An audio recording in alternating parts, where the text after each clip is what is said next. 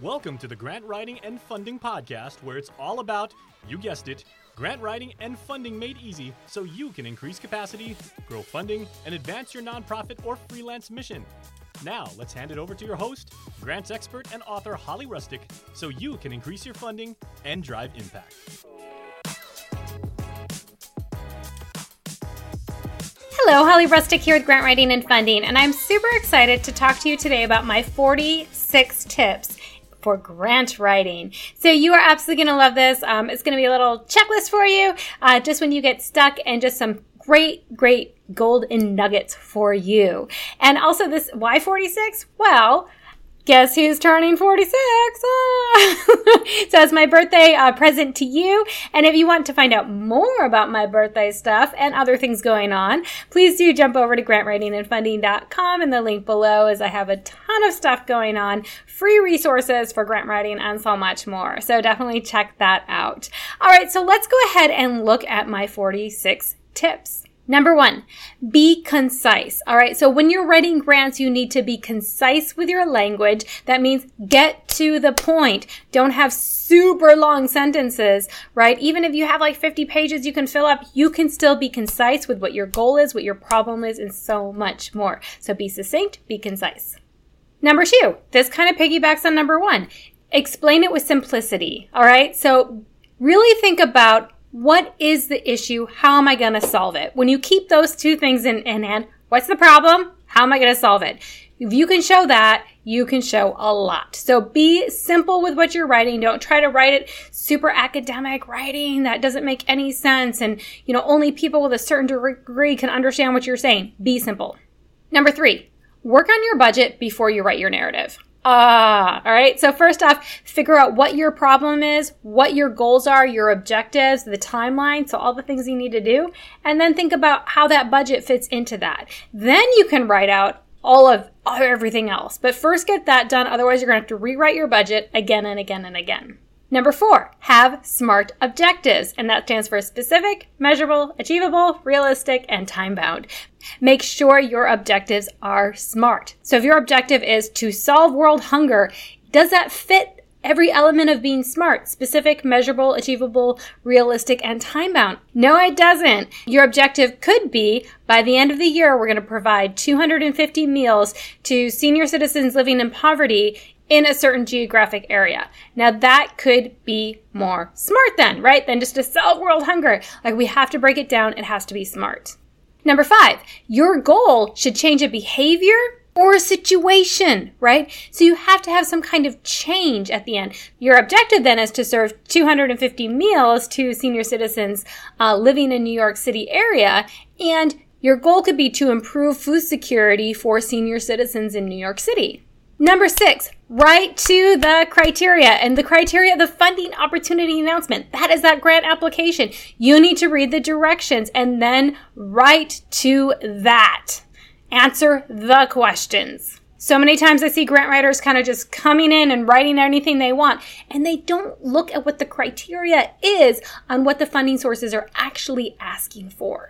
Make sure you write to the criteria. Number 7, this is a fun one. Have Skittles nearby. Number 8, make sure it's money that you want and you can handle. All right. Sometimes people just write grants, their eyes get the dollar signs in them, and they just see the money, and then they create a program to fit that priority, but that program might be mission drifting. All right. So make sure if you want that money, it is actually going to solve a problem that you're already doing, and that's within your mission, and that you can actually handle the amount coming in, because what if you have to get reimbursements and you don't have the cash flow up front? Number 9, make sure it's an organization, that funding source, that you want to have a relationship with. What if you're getting money from some place, a funding source, that has completely different values than your nonprofit? That could backfire. Number 10, this is a great one. Ask for feedback before you submit the grant. So contact that program officer at the funding source and say, hey, we're thinking about submitting a grant, and it's about this program to solve food security issues for senior citizens in New York City, is that something you guys would fund? So before you even go through the process of writing the grant, get behind the scenes and contact them and kind of rehash out your program with them, because they actually might give you a better idea. They might say, well, you know what? We don't actually do meals, but we do these other programs. So you want to get that before you spend hours and hours and hours writing grants. Number 11, showcase your need with statistics and relevant data. Not just emotional language, oh, it's so sad, right? No, you have to showcase there's this many senior citizens living in New York City that do not have food or struggle with paying their rent, Use statistics. Number 12, this kind of follows up with one earlier. Make sure you're not chasing the money. If you just see those dollar signs, and you just kind of say, oh, we're going to apply for that grant because it's so much money that could come in the door. That money could backfire, because a lot of times grants are not unrestricted funding. They actually restrict you to spend it on that program, so you may be developing an entire program that you never even would have done because you have that grant money. Now what's happening? Everybody's focused on that program, right? And you're not actually focused on your mission.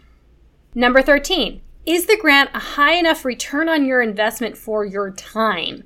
All right, so I've seen a lot of foundation grants. They may be $2,500, $5,000, $10,000. However, they have 10 pages long. You have to submit all these letters of support. You have to do all of this work. When it gets awarded, you have to do all of this kind of reporting. That might not actually be enough money for the amount of time investment that you have going into it. So be sure you do look at that. Number 14, a great one. Have you asked your beneficiaries if they even want the program that you're going to be writing the grant for? Make sure you do your research first internally. Number 15, we kind of touched on this again, but this is an easy one. Does the program align with your mission statement? Pull out that mission statement, look at the program you're developing for this grant and say, does this match? Either it does, that's awesome, or it doesn't. And I'm not saying necessarily you have to just nix it if it doesn't match your mission statement. Maybe your mission statement actually needs to be updated then if this program is exactly what you feel like you need to reach your vision. Number 16, make sure you meet the requirements of the grant application. And what I mean by this is that if you're applying online and it says no more than 500 characters to describe your needs statement, you don't go over the 500 characters. Don't think you're going to get extra brownie points by adding extra things, all right? So stay within the limitations. Number 17, don't use ambiguous language like lack of, few, not enough. Those types of things. I don't know what few, lack of, not enough is, right? I want to have numbers that there are none, there are only 3, there's 2, there's 20%, etc. Use specific language. Number 18, realize that you might not get the grant awarded, but you are developing a business plan. And this business plan can be used for other things like website copy. You can submit to other funding sources. You can turn it into a 2-page solicitation letter and ask corporations for funding. And so much more. You can even pull stats out and put in your social media posts. So don't get so discouraged if your grant doesn't get awarded, because you can repurpose this grant application, and it is a business plan. It'll make you much smarter in how you're going to move forward in that program you really want to develop. Number 19, reach out to other nonprofits who have been awarded that same grant that you're going after and ask them, hey, what is your experience with this funder? Is it a good experience? That's actually good information to have. Number 20, find out if there's other partners in your area or in your sector that you actually could go in on the grant with. That could be an opportunity. 21, make sure you think about if the program can continue after the grant award has been expended. Grants are usually only for a certain duration of time, right? So make sure you can continue the program even when that grant has ended. Which leads me to number 22. Would you want to tap your other streams of funding to pay for this grant after the funds have been expended, right? Is that even something? This can kind of get you to say, do we even want to apply for this grant when you start thinking long-term, long game, right? So would we want to tap our current funding source streams and funding sources to pay for this program after the grant has ended? 23. This is a great one. This is a budget one again, okay? So, do you have enough money in that budget that you're creating to actually run the program? Or are you already cutting huge things out when you get to your budget? So you wrote up this whole grant application, and that's why your tip earlier was to actually work on your budget first and simultaneously with your objectives and goals, because you need to make sure you have enough money to successfully run the program. If you find yourself cutting out lots of personnel, lots of things just so you can fit this program into this little budget, then it might not be the best grant to apply for, or you just might apply for a certain section of the grant by utilizing this budget. Number 24, do you have enough manpower to write the grant? Do you actually have a committee put together? Do you have a grant writer? Do you have someone that you can hire to write the grant? Do you actually have people that have grant writing skills? That's totally something that you need to consider. And if not, are you willing to invest and learn how to write grants? Number 25, do you have enough time to write grants? Now, you may be an experienced grant writer, but if you have other things on your plate and the grant is due in 2 weeks, do you actually have time to do it? And if not, will you be able to get overtime to write the grant if you are an internal grant writer, or if you're a grant writing consultant and you get a grant thrown on your plate at the last minute that you need to rush? Are you charging emergency fees? Number 26, have you considered being a federal grant reviewer or a foundation grant reviewer? This is a great way to increase your grant writing skills when you're reviewing grants and on the other side. Number 27, do you have sources for your statistics? So you're going to put statistics in your grant, right? And especially in the needs section. Do you actually have a basis for those statistics? Make sure you include that. Sometimes you can include a big bibliography and sometimes you can, but you can always at least include in parentheses where that source is coming from, a last name and a date, right? Number 28, can you explain your program in 1 page? All right, now, I know a lot of you will have 50 pages to be able to explain the whole program, but I still want you to be able to explain it in 1 page because a lot of grants ask for an abstract, and you should be able to do this. If you have a succinct enough and concise enough program, you should be able to explain it all in 1 page. And for a lot of foundations, when you apply for grants online, they actually give you like 500 character limitations and things like that. So it is so important to be able to explain your program in 1 page or less. Number 29. Now, we talked about budgets and are you cutting too much out? Now we're going to look at, are you inflating prices? All right. So you could be going, we'll just add on another $1,000 to that. But you may have to submit quotations, especially with prices that are $5,000 and above for 1 unit, right? Like if you're ordering a car or something like that for a grant. They're not just going to let you kind of throw out, $50,000 estimate. Like you're going to have to actually give quotations. So do make sure that you're giving realistic prices. Don't undercut it, but also don't super inflate it so much where it's not realistic. Which leads me to number 30. Do you have quotations for higher priced items? And I'm meaning like at least $5,000 and above. You should have at least 3 quotes that you submit with your grant. 31. Let's make this fun. Do you have potato chips? You're going to need them when you write grants. Number 32. Do you have a grant writing team? All right. Definitely the executive director should be involved, whoever the program manager may be, if you already have that person identified. The accountant or the bookkeeper should definitely be in that meeting. And anyone who's going to help you with letters of support and those types of things should also be in that meeting.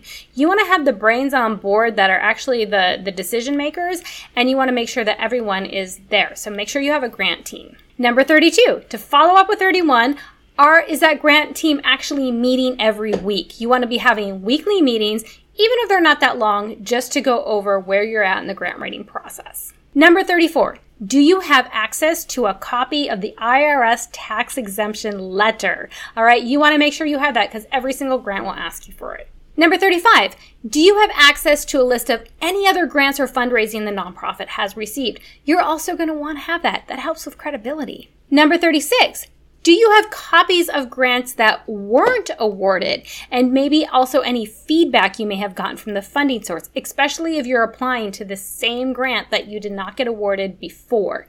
See if you can get feedback and make sure you read that feedback so you can make a better proposal. Number 37, can you actually find grants that were awarded for the program you're writing for? Now, for federal grants, you're going to be able to find these a lot of times. They're going to show you previously awarded grantees, and a lot of times they actually have their abstracts on there. Sometimes they even have the proposals that they submitted that were actually awarded. So that is amazing to look that over and see what other nonprofits have gotten money, how much have they gotten, and for what programs, how many people have they served, what have they done, etc. That is super, super awesome. Number 38. Have you read all of the formatting mandates? Is it Times New Roman font? Is it 1-inch margins? What are the sizes of the charts? All of that stuff you want to make sure. How many pages? Are there attachments that have to be in there? All of that, make sure you read it. Number 39, have you considered less laborious ways of getting funding for that program? Okay, I know we're talking about writing grants here, but maybe you go through this and you think, there could be a grant that could pay for this part of it, but for this other stuff, we could actually get volunteers, we could get donations, we could get corporate sponsors. There might be less laborious ways of actually getting funding. Number 40, have you thought of ways to repurpose your grant application, whether it's awarded or not? Now, we kind of talked about a few of these earlier today, but what I'm saying is you can use a lot of that because you're developing a program to actually submit for other grants. You can also pull some of that copy for your website, for your social media, and for other things. You can actually do a lot with a grant application if it's awarded or even if it's not, because you're developing a business plan. Number 41. Have you considered hiring a freelance grant writer? All right. So even if you have an internal grant writer, you may not have, remember, we're going back to another tip, the manpower, the time to write this grant. So it can be good to outsource somebody if you really want to have that layer of expertise and you want to have them just working on that grant exclusively. Number 42, have you looked at your calendar to make sure there's not other things happening when this grant is due? And I'm talking about fundraiser events, maybe some things that your nonprofit does every single year. Maybe someone's going to be taking holiday leave, right? There's so many things that could be going on that you just don't have on your radar. But when it comes down to it, you're like, oh my gosh, right? So you make sure you look at your calendar and see what other things are happening for the nonprofit or for the employees of the nonprofit, etc.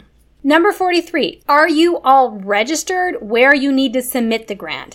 Now, I mean, if you're submitting for a federal grant, are you registered on grants.gov? Do you have your workspace out? Do you have your SAM done, right? All of that stuff. And if you're submitting online to a foundation, have you created an account? A lot of times you need to create an account before you can submit the grant. So make sure that you are registered.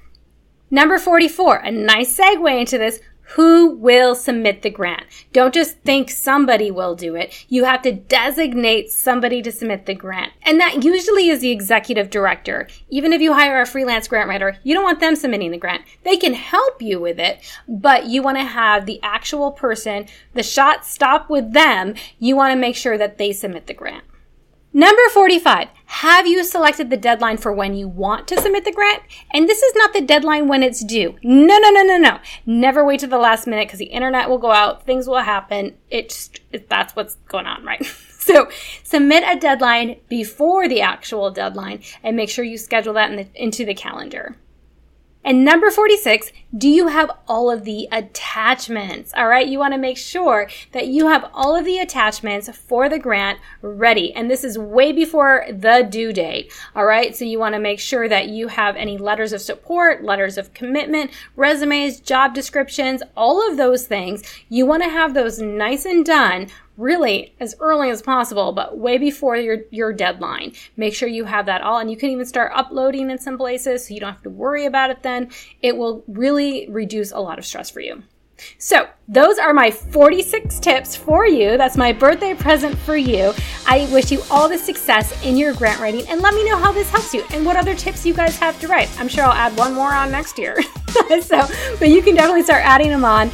To learn more about my 46th birthday sale, do jump over to grantwritingandfunding.com/228.